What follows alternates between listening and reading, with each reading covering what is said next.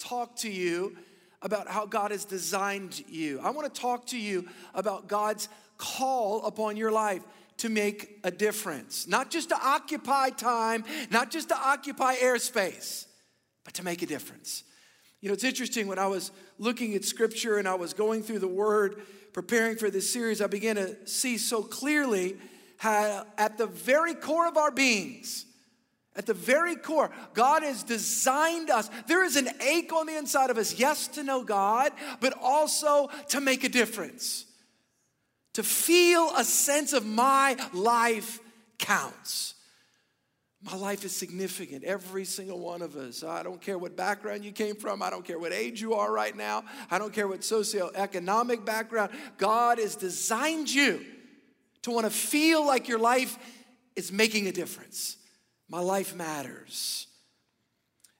The reality is God has placed within you, yes, within you, seeds of greatness. Now, theologically, absolutely, we believe apart from Christ, humanity has fallen in their nature and they need Christ and they need forgiveness. And yet, every single person listening to me today, you're made in the image of God. Even lost people, they're made in the image of God, the likeness of God, and the dominion of God. And God has gifted them. And when we begin to tap in and function according to God's gifting, something happens in our lives. Something happens on the inside of us. We begin to, in my estimation, we begin to function and move towards God's plan for our lives. See, I believe this. I believe that you and I really were made for greatness. Now, I know some people think, oh gosh, should we say that in church? Absolutely we should. You're going to see it's all over the Bible. There is a vacuum in our culture today, in every area, politically, in the business world, in the academic world, in the arts and entertainment, sports, education. And you know what that vacuum is asking for?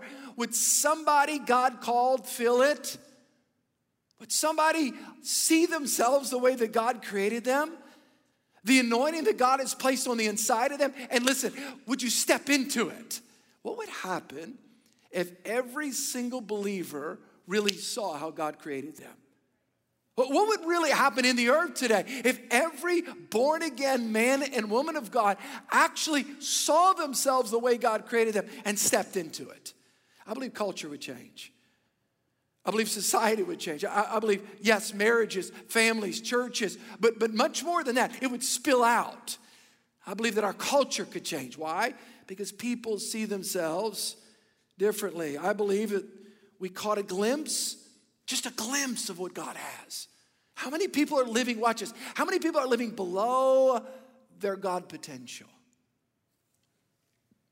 The truth is, God has invested in every one of us amazing giftings and talents, anointings and abilities. Oh no, not just the preacher. It's the pastor, it's the priest. No. It's every single person. I believe God gifts people for business. I believe that God gifts people with minds for mechanical things. And when you step into that, see, I believe that God has designed you in a unique way that your life is a solution to a problem in culture. And when you step into it, and you start functioning according to it, things change. I believe that greatness, true greatness comes from serving other people. True greatness comes when we understand that God has designed us not just for us, but so that we can serve and care for other people. True greatness is something to be pursued. It's something that God has created and placed a desire on the inside of us to be a difference maker. I know some people immediately, Pastor, greatness, should you talk about that in church? Is that something we should talk about? Some people, maybe from a religious background, you're just like, well, you know what? I know God's great. Yes, we teach about God. The Bible reveals that God is great. Absolutely. God is great. We sing songs about it. We teach about it. And yet when we look in the scripture, we see the word great and greatness attached to mankind as well. That we're made in the image of God. Watch this. The likeness of God and the dominion of God. And God has called us to be great. The reality is that some people struggle with that. I think part of it is because they have the wrong definition. Man's definition of greatness is often fame. How many people know them? No, that's called popularity, not greatness according to God. Well, greatness, it's just being the best. No, that's worldly. Being your best, that's godly. It has nothing to do with being the best. It has everything to do with being your best. We get the definitions confused. We compare ourselves with others. We have a problem because we look at fame and we look at fortune and we say, oh, they're great. Why? Because they're known. No, some people that are great in God's eyes, you will never, ever hear their names. Greatness, according to God, it's defined by those that help others and add value to others. The problem is that we've got the wrong definition. So we're going to be talking about that. We're going to be opening the Bible, looking at great men and women of God that did great things for God. We should not have a problem with this word in church. God is great, but he's made his kids to do great things. By the way, that shouldn't even be a foreign concept for us. Let me just ask for a show of hands. How many of you, all of our locations, how many of you have children that either have or currently play either in school or rec ball or some sort of soccer, baseball, basketball? Just raise your hand up, okay? Everybody, okay? Most of us have. Could you imagine just for a moment if a coach went up to a kid and said, you can't dribble, you're a fool, you're terrible, you'll never, I mean, there'd be something as a parent, it'd be like, whoa, bro, time out. The goal of a coach is to help a kid become their best, to become better, to aspire towards something. Why should we in church do anything less? Yeah. I'll never forget my sister. I'm 11 years older than my younger sister. And she was playing basketball. I think she maybe was 14, 15. So I was in my mid-20s.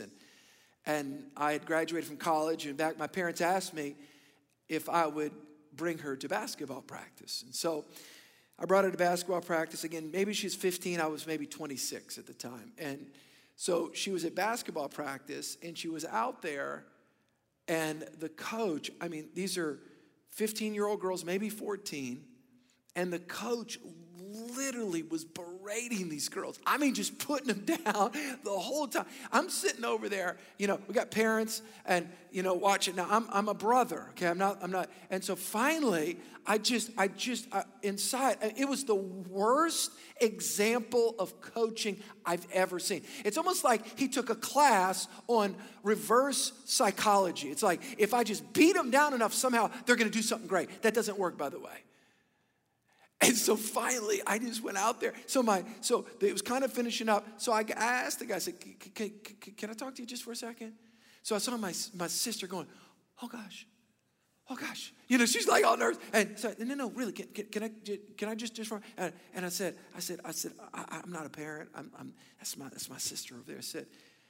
I said, sir, I'm not trying to be boss. I said, do you realize what you're doing? What are you talking about? And by the way, I respect coaches, I respect all referees, and all parents should respect them. I just want to put that on record, okay? I do not like parents screaming at referees and coaches. I'm not advocating that. I am suggesting you can make an appeal in a courteous way. I got to say that, crazy parents. But anyway, so I said, sir, can I just say this to you respectfully? I said, you are beating those girls. They're like, half of them are crying. I said, can I just give a little nugget here? I said, why don't you appeal to their potential? Can you just appeal to their potential? Like what they can become. How about that? God bless you. I'm gonna go back there. So my sister goes, she goes, Steve, what did you say? After she goes, what did you say? Did you embarrass me? Did you ask him if I was going to get into the game? Because you know how you do it. I said, and she goes, what did you say? And I said, nothing really. The truth is that each one of us in our hearts, we were created by God, watch this, to grow. In church, we should appeal to people's God potential. They're not God, but they're made in the image of God, and they're created by God to do great things. And It's amazing whenever you start talking about topics like this. People get a little bit nervous, they get a little bit anxious, and yet the Bible is replete with what I would call biblical commands, biblical expectations that human beings under God's authority should aspire to do great things. Psalms chapter 8, verse 4, I love what King David writes. It's so powerful. He says, "What is man that you are mindful of him, and the Son of Man that you visit him? For you've made him, mankind," watch this, "a little lower than the angels. And you have crowned him with glory and honor, and you have made him to have dominion." Mankind has dominion over the works of your hands, and you have put all things under his feet. David is saying, how powerful, God, that you've made us just a little lower than the angels, crowned with glory and dominion. The word angels is actually the word Elohim. Some Bible translators literally translate that word as God, simply suggesting that we have been made lower than God. We're not God. I want to go on record. We're not God. God is the creator. We are the creation, but we're made in the image of God. And God says that he's, watch this, given us dominion. Everybody say that word at the count of three. Dominion. 1, 2, 3. Dominion. Do you know what the word dominion means? Here's what it means. It means to steward over, to take care of, to influence, to nurture, and to grow. Dominion. Have you ever thought about that before? That God is actually over the responsibilities that you have, God has given you dominion. That is a far cry from, I'm just here, I just want to know God, I just want to go to heaven. Absolutely, but you also have a dominion mandate from God. To steward over, to take care of, to help, to add value, and to grow. To grow who? Anyone in the environment that God has placed you. Wow. Over these next 4 weeks, we are going to be talking about the concept of greatness and making a difference from God's perspective. Not the world's perspective, but God's perspective. Well, Pastor, if you talk about that in church, won't people get prideful? Let me tell you, if you equate greatness with servanthood, that causes you to actually be humble, not prideful. Greatness from God's perspective is different than the world's perspective. Oh, it may cross a little bit every now and then, but you'll begin to see in Scripture, it really is a big difference. Over the next 4 weeks, we are going to be talking about this word and what it means to make a difference. Greatness has been connected to humanity all throughout this Bible, all the way back to Genesis chapter 1, 2, and 3. God has given us dominion to make a difference. I love John chapter 14. I love this. Verse 12, Jesus himself said, "Most assuredly I say to you, he who believes in me, the works that I do, he will also do." And watch this. Everyone say that next word. Come on, say it. Greater. Greater works. Can you imagine Jesus literally looking at his disciples and talking about throughout the generations, he who believes in me, the works that I do. Now, let me tell you what we're not going to do. We're not dying on the cross for people's sins. But let me tell you what we are going to do. We can help people in the name of Jesus in a greater scope because there's one Jesus and there's a whole bunch of people in the body of Christ. Jesus was in one location when he was on the planet in humanity, constrained in human flesh. And he says, listen to me, when I go to heaven, I give you my spirit in my name. You're going to be able to help people even in greater dimensions. Not die on the cross, but help alleviate their pain. What is greatness according to God's definition? Here it is. According to God's definition, here it is. It is helping people and adding value to them. Oh, guess what? And the more that you do that, guess what? The greater you become. And the more that you do that, the more people you help, the more people you add value, the greater you become. We have to understand greatness from God's perspective. If you have your Bible, I'm going to ask you to open up to Luke chapter 1. Each week we're going to be looking at different biblical characters that God calls great. We're going to be looking at unique characteristics of why that is. We're going to be unpacking that definition of greatness. I'll say it again. Greatness, according to God's perspective, is us helping and adding value to other people. It's not fame. It's not success in the world's eyes, not popularity. It is us helping to serve other people. Greatness. Everybody say greatness. God has made you to make a difference and to have a great impact. Luke chapter 1, verse 12. And when Zacharias saw him, he was troubled and fear fell upon him. Listen to this. This is powerful. In the Bible, God calls someone great.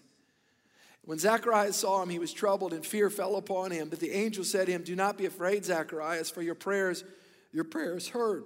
And your wife Elizabeth will bear a son. And you shall call his name John, and you will have joy and gladness, and many will rejoice at his birth, for he will be great. He'll be great. Yes. God says about John the Baptist, he will be what? Come on, everybody say it. Great in the sight of the Lord, and he shall drink neither wine nor strong drink, and he will also be filled with the Holy Spirit even from his mother's womb. And he will turn many of the children of Israel to the Lord their God, and he will go before them in the spirit and the power of Elijah to turn the hearts of the fathers to the children and the disobedient to the wisdom of the just, to make ready a people prepared for the Lord. This man Zacharias was a priest just prior to the time of Jesus. Jesus' unveiling, his coming forth, and his wife and he were not able to conceive. One day the presence of the Lord shows up and God speaks to him and God tells him that he's going to have a child. And of course we now know this child is John the Baptist. And God says something unique about this child. Here's what he says. He says, this child shall be great. Oh, not great just because he's great because of what he does. Remember that. Greatness from God's perspective is defined by one's willingness to help and to serve other people, to add value to other people. He said John would be, come on, everybody say it, great. John was a difference maker. Why? Because of how he served. What he did, he proclaimed the message of Christ, the turn, there's a Messiah coming. Matthew chapter 11, verse 11, we see Jesus also calls John the Baptist great. Listen to this. Truly I tell you, among those born of women, there has not risen anyone greater than John the Baptist. Can you imagine John just for a moment? Guys, just think about this for a moment. John the Baptist. Well, could you imagine interviewing for a job as a pastor to be? So you go there and you've got your resume, so have you sent your resume? Yes, we've sent the resume. So where did you go to college or any seminary or Bible school? Do you have any graduate school? And yes, I got that. And what have you done? Okay, now here's John the Baptist. He's applying to be a pastor. Did you go to school? No, I didn't. Seminary? No, I didn't. Any special things you did? I baptized Jesus. I mean, that's kind of up there on the food chain, isn't it, right? I mean, that's all he baptized Jesus. How'd you like to know about, do you remember? He baptized Jesus. That's a big deal. And yet Jesus said something about John. I love this. This is so amazing. The guy that baptized Jesus. Listen to what Jesus says about him. Matthew chapter 11, truly I tell you, among those born of women, there has not risen anyone greater than John the Baptist. I submitted to John. John baptized me. I remember looking up, seeing John's face, and I went under the Jordan River. John's powerful. Yeah. Supernatural. Powerful. And then he says this. Yet, whoever is least in the kingdom of heaven is, everybody say that next word. Come on, loud at the count of 3. 1, 2, 3. Say it. Greater than he. Whoever is least is greater than he. That last sentence, by the way, that's your sentence. I want to say this to every location. You need to underline that sentence because that sentence speaks to your potential. That's what God thinks about you. That's who God says you are. The least in the kingdom of God. Why? Because greatness according to God's economy, greatness according to God's perspective is, watch this, it's you serving and adding value to people. It's not fame, it's not popularity, it's not success according to man's terms. It's not, well, I know them because they've got so many followers, they're an influencer. Yeah, but if they're not adding value to people, they're not great in God's eyes. But the least, Jesus said the least. And by the way, he said, John, nobody's greater, but the least in the kingdom, if you make it your daily heartbeat, I'm going to add value to people. I'm going to serve people. You wake up one day and you go, I didn't realize I've touched a lot of people's lives. You ever go to a funeral and hear eulogies? By the way, this is a good exercise. And you hear somebody's eulogy and you're thinking to yourself, all I know is I want half of what they just said about that person to be said about me. I think there's a value of starting with the end in mind. I mean, they touched this person, they touched that person, it's just incredible. They helped that person, they cared for that person. I believe as Christian people, we have to see that greatness is not an option. It's a requirement. Let me tell you why it's a requirement. It's a requirement to be a difference maker. And I'm using that in a synonymous way, to be a great difference maker. It's a requirement because the needs in humanity are so great. And so, how do you do this? By the way, history is filled, not just the Bible, but history is filled with great men and women that served people and added value to people. By the way, recently was the birthday of William Wilberforce. I don't know if you guys knew that. It was recent, and who was that? He was an Englishman that single-handedly really was the mouthpiece of eradicating slavery in Great Britain. Amazing story. You need to read about him. He was a great Christian, and God used him in incredible ways. Here it is. And by the way, when he died, his best friend said about him, William fulfilled God's purpose for his life. Question. Do you want that said about you? I want that said about me. I'll never forget when I was in high school and college reading a book by a woman from Cincinnati, and it was an amazing book. Harriet Beecher Stowe wrote a little book. Some of you guys may remember that book, Uncle Tom's Cabin.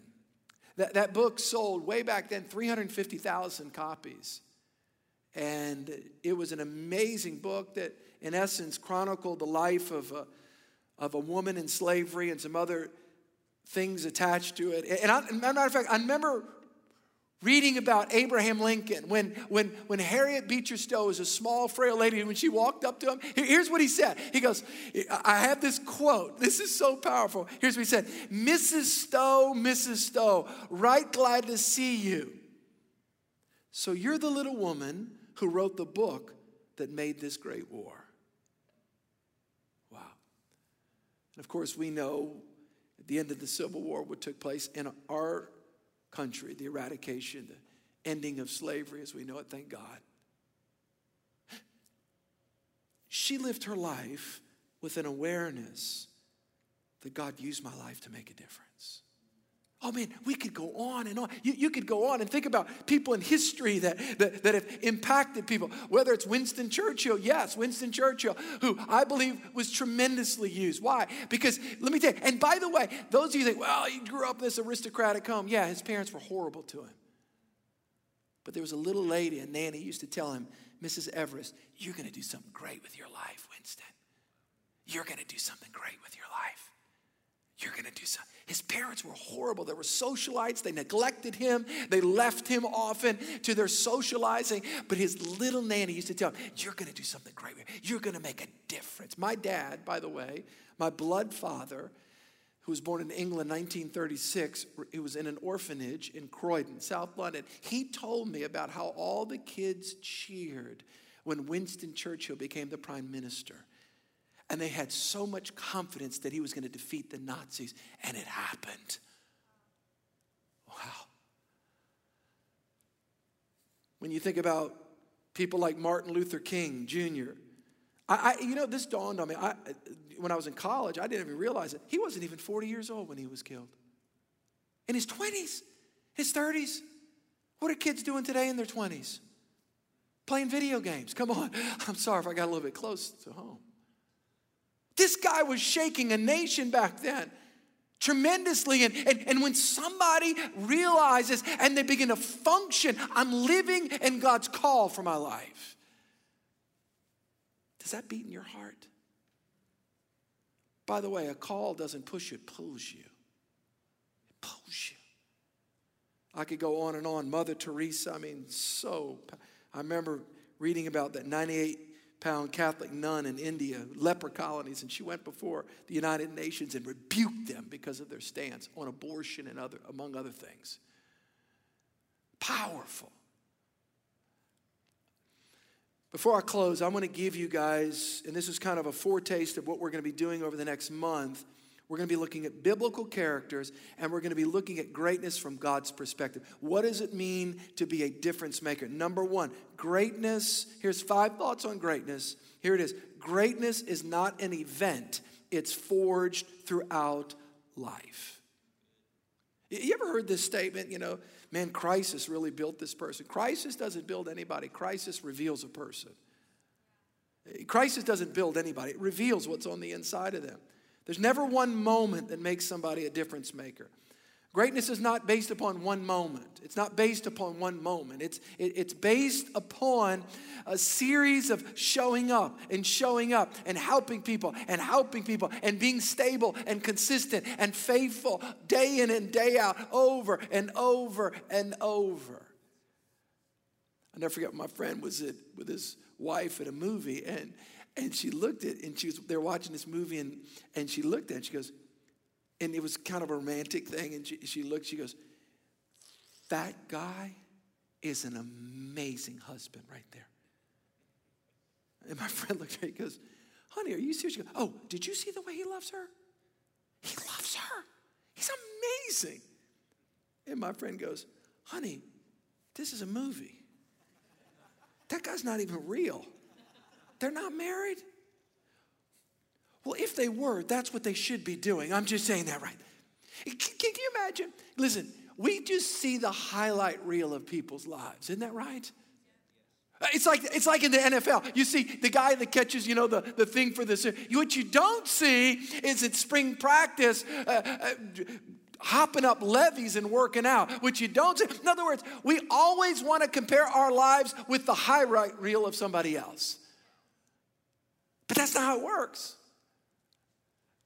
It's the daily consistency. It's the showing up. It's the kindness when nobody sees it. It's all of that.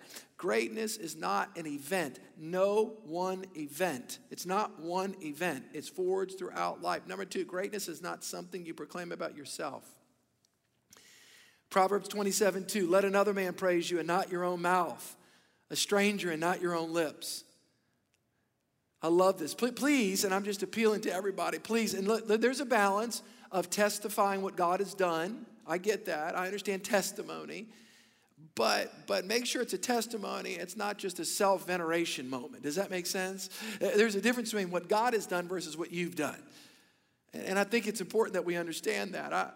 You ever been around somebody, and I say this respectfully, it's like they just talk about themselves the whole time. And there's an appropriate level of declaring what the Lord has done. I'm not suggesting there's not. But on the other hand, it's somebody, they're like name droppers. They've been with the best people, the sharpest people. They're the greatest. They're whatever. And just like, that's just too much. And you got the little bubble over your head going, do they realize how silly they look? They take credit for everything. It's like, come on, man. That's not greatness. Truly great people don't even talk about it. It's just, you just look behind what they've done. I'm talking about taking credit. I got to tell you, this is kind of a confessional moment. But so there's a guy in our church today, and his name's Glenn Smith. He's been in Church of the King from the very beginning. And Glenn, I think, is 6'7". I'm 54. I think he's 6'7", maybe 8 years older, maybe. So we went to church. This is hilarious. We went to church together in Metairie. So when I'm like 20, 21, he's like 27, 28. And he was a singer. He was a singer. And so he was a very good singer. And talking about taking credit. And so He would sing and they'd have specials and it was just tremendous, and he looks exactly like me. Literally. Thin, powerful. And I'm just joking. I'm sorry, I shouldn't have said that. Anyway, but so he's blonde hair. And so years ago, this happened probably 3 or 4 times. So this lady, it's actually 3 different ladies. After Glenn would sing, I'm in the presence of God, people would cry. And I'll never forget the first time this lady came up, she goes, "You were amazing today." And I went, "What did I do?" She goes, "The way you were singing up there, it wasn't me. It was Glenn singing." And so she goes, "You were just amazing." And now my conscience is going, "Tell her the truth, tell her the truth."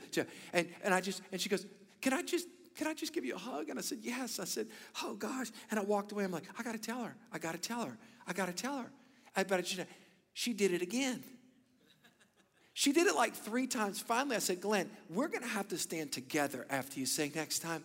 I finally told her, and I said, "Ma'am," she was an older lady. I said, "Ma'am," she goes, she came up crying the 3rd time. I said, "Today's the day.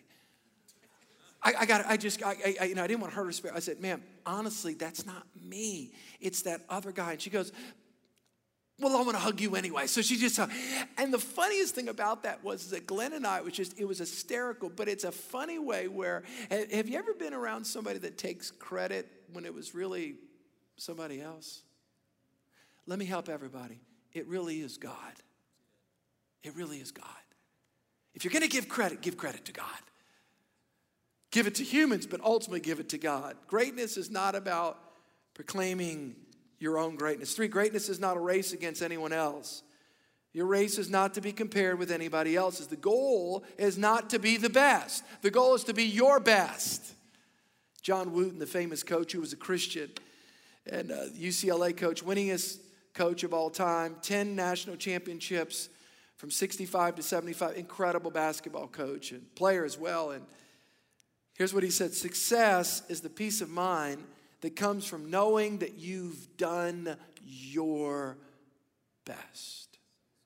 Jesus had a strong conversation with his disciples one day. Here's what he said, Luke chapter 9, verse 46. "And Jesus, perceiving the thought of their hearts, took a little child and said, 'Whoever receives this little child in my name receives me. Whoever receives me receives him who sent me. For he was least among you.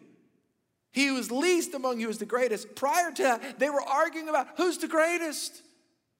Well, I did this and I did that, and after all, and hey, by the way, I'll never forget this. When I got saved in 1987, a couple years after that, there was a prayer moment where there's this older guy. I never forget. He was in his 80s, and he came up to some friends of ours, and it was like after a service, he said, "Guys, can you pray for us?" And so there's probably 6 or 7 of us. We surrounded this guy and prayed. I cannot remember exactly what the physical thing was, but he got a miracle, like supernatural healing. So he comes back the following week. I was at a church at Metairie. He comes back the following week, and all my friends are together, and the guy goes, "Guys, y'all not going to believe this." He goes, "I got healed, like supernaturally healed." And so I looked at my friend, and he looked at me, and he goes, "I felt heat coming out my hand when I prayed." My other friend goes, "I felt the anointing. I think it was God used me." And I'm thinking to myself, have we reduced this down to who gets credit for the healing? Forget about you. That guy got healed. It doesn't matter who God used. Does that make sense? In other words, who cares who gets the credit? God gets the credit because that man was healed. God's got some assignments for some of you guys, and here's what I believe. I believe God wants to give you bigger assignments, and if you don't care who gets the credit, I think he'll give you a bigger assignment. Number 4, greatness is all-encompassing. Greatness is about your character. We're going to be talking about that during the series. What is character? It's who you are on the inside when no one's looking. Someone would say, "Well, I'm great in business." Yeah, but if you have lousy morals, you're not great according to God's standards. Lance Armstrong, oh my gosh. I mean, he's won more things and bike racing, and yet we found out that Lance had a little help from his friends called steroids. He cheated. Did he win? Well, he actually lost. Winning according to God's standard is doing it the right way. We're going to be talking a lot about that this month. Number 5, and we'll conclude. You guys learn anything? Is this helping anybody? Here we go. I'm going to end where I began because I want to help everybody. Being a difference maker, being great in life, doing great things in life according to God's design is different than the world's. It's different. It's different. I think we're so scared at times at church to tell people to dream big and to believe for great things because they're going to get prideful. God has a way of keeping us humble. Being a servant, trust me, how do you know if you're a servant? How do you know if you're really a servant? It's how you act when you're actually treated like one. Just think about that just for a moment. But the reality is that fame and greatness are not synonymous. Oh, I know that person. Yeah, they're great. Wow, because why? Because they're known? You can have somebody in a nation that's done things and cared for orphans and helped people and that we'll never know their name. But they're great in God's eyes. What they've done for God and what they've done for people. Remember, greatness is about what? Your care for others, your positive contribution to society, how you've helped, how you've served, how you've added value. And by the way, that is a commendable thing to pursue. I want to be great in God's eyes.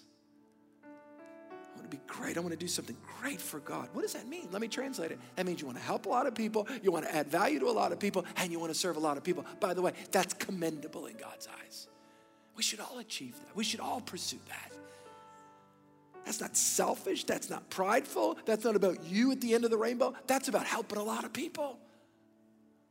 God, give us a heart like that.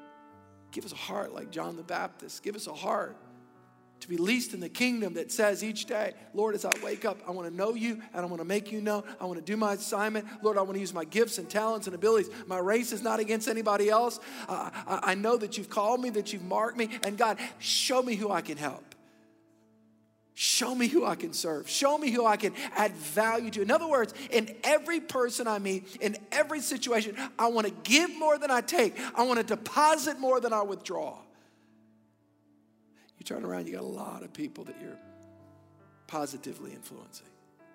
And that's when, by the way, that's when at your funeral, they say, man, she was amazing. She helped people. She stopped for the people that others didn't stop for. She listened. She cared. He cared. Man, he'd roll up his sleeves. He'd help. He'd encourage. Greatness from God's perspective is your willingness to add value. It's your willingness to serve. It's your willingness to help. And it is something that we should pursue. When you begin with the end in mind of what you'd like to have said about you, I think of Jesus. For this purpose, the Son of Man came. He knew what it was about. He began with the end in mind. The end in mind was the cross. The burial and the resurrection of Christ. He began. Begin with the end. And then work your way back. And I think about what he did, what he achieved for me, for you. He was great. Because he accomplished his purpose. As a matter of fact, I'm going to ask everybody to bow their heads. Can you, those that are watching online right now as well? If you say, Pastor, I'm not sure where I am in my relationship with God, the first step towards greatness, the first step towards becoming a difference maker, it's where you personally have to recognize that you need God, that you've sinned and fallen short of the glory of God. The Bible says in Romans 3:23, all of us have sinned, and that we need Christ. We need the blood of Jesus to wash us and cleanse us. In just a moment, the count of three, I'm going to ask for a show of hands. I'm not going to embarrass you, but right where you are, if you say, Pastor, pray for me. I need Christ. I need the blood of Jesus to wash me, to cleanse me, and to make me new. You know who you are. I can't save you. Church of the King can't save you, but Jesus can. Pastor, pray for me. I need Christ. At that, you the count of three. Put your hand up so I can see it. You ready? 1, 2, 3. Put it up high. Let me pray for those that are responding right now. Lord Jesus, I thank you. I thank you for your grace. I thank you for your goodness. God, I thank you that you are great. Greater love is no man but to lay his life down. I thank you that you accomplished your purpose by dying for us, by cleansing us. Can we pray together? Let's all pray together. Say, dear Jesus, come on everyone, dear Jesus, I come to you today, a sinner in need of a Savior. Say, Jesus, I repent of my sin. I let go of my past, and I turn to you. I turn to the cross. Say, Jesus, wash me with your blood. Give me a new heart, a new life, a new reason to live. Let me pray. Father, I thank you for the sealing work of the Holy Spirit and the word of the living God taking root deep in the hearts of your people. In Jesus' name. And everybody said, can we give the Lord a hand clap? Come on, can we just bless the Lord? Wow, what an amazing message. I don't know about you, but I am always encouraged to be reminded that God has a unique plan for each and every one of us. And I want to talk to those of you out there right now who the Holy Spirit is stirring something in your heart. Maybe it's to take a bold step of faith in obedience to God. Or maybe it's to surrender something that you've been holding on to in trusting the Lord. Whatever it is, we have an incredible team of hosts who would be so honored to get to talk to you and agree with you in prayer. So let them know in the chat room. We would love to support you and come alongside you in prayer. Yes, and if you made the decision of following Christ today, we just want to say a big congratulations. Today, you are made new, set free, and so loved by God. And we are honored to do this new journey with you of following Jesus. On the screen, you'll see more information of how you can share a little bit more about your story and how we can point you to more resources on your new journey. And hey, maybe you've been walking with the Lord for a little while and you've never taken the step of joining our online dream team. I want to just extend a personal invitation. We would be so excited to have you on our team. Our online dream team welcomes new people to our church family. They get the honor of praying for people. They get the exciting, joy-filled moment of getting to walk someone into their new journey of following Jesus. It is such an amazing team to be a part of. So I want to invite you, take your next steps. Sign up for our online Next Steps classes today. They are on demand. You can pick a time that works for you, and we will be so excited to welcome you to the online dream team. Yes, we cannot wait to see how God uses you in your next steps. And we'll see you here next week, same time. Same place. We love you guys. Have a great week.